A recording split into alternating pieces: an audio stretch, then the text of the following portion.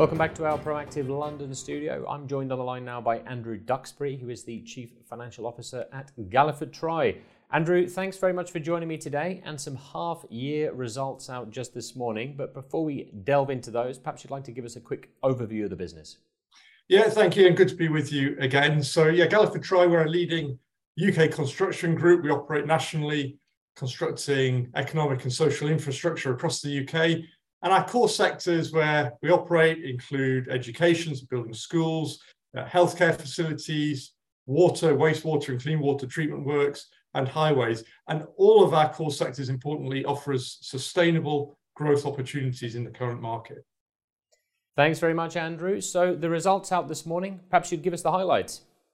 Yeah, and we're really pleased with our results released this morning. Strong performance that we've delivered over the first half year. And of course, the credit for that goes to all of our excellent people up and down the country. The group is performing very well, financially and operationally, across all areas of the business. So we're delivering on our sustainable growth strategy and against those financial targets. And importantly, we've got confidence in maintaining that disciplined growth for the remainder of the financial year through to June 2023. And so I've been able today to increase the guidance for June 2023 up to the upper end of the range of analyst estimates. So then coming back to the results for the half year to December, our revenue was up 14%, our divisional margin increased to 2.3%, and our pre-exceptional profit before tax increased 65% to £11.7 million. And we retained our very strong balance sheet with £46 million of PFI assets and on average £154 million of cash on the balance sheet. The order book was very good, stands at £3.5 billion, and that's really high quality order book, largely through long-term frameworks. And we already have 79% of revenue secured for the year to June 2024. So really good visibility. And all of our markets remain really robust, supported by government investment into those core sectors.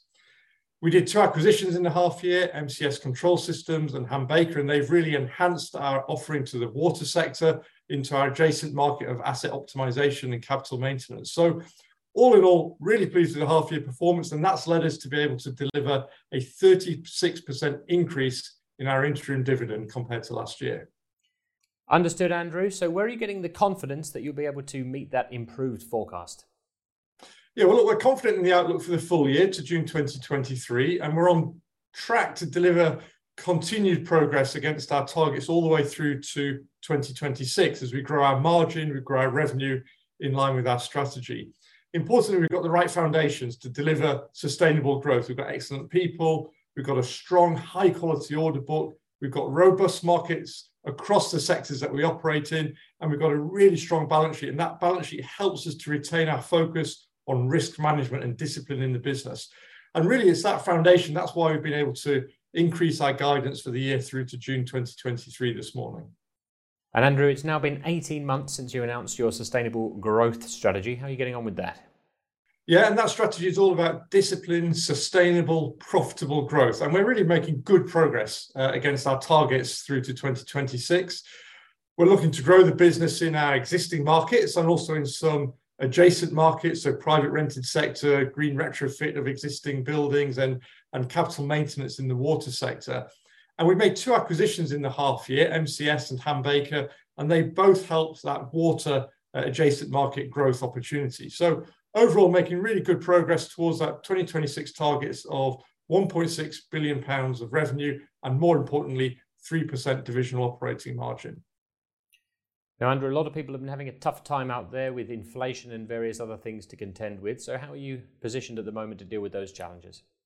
Yeah, and look, we successfully managed the various economic challenges through 2022 without any overall significant impact on trading. And we are now seeing the challenges of inflation and materials availability beginning to ease. So that's really good news. I think one factor we did see as well during 2022, we saw the length of time taken to enter new contracts increased. That was initially in response to rising prices and rising inflation. And then latterly, it was to do with delays in public sector decision-making towards through the autumn of 2022. And again, we're seeing that begin to normalise. So that's really encouraging for the outlook for the group. Well, talking of the outlook for the group, perhaps you'd just like to summarise the investment case as you see it at the moment, Andrew.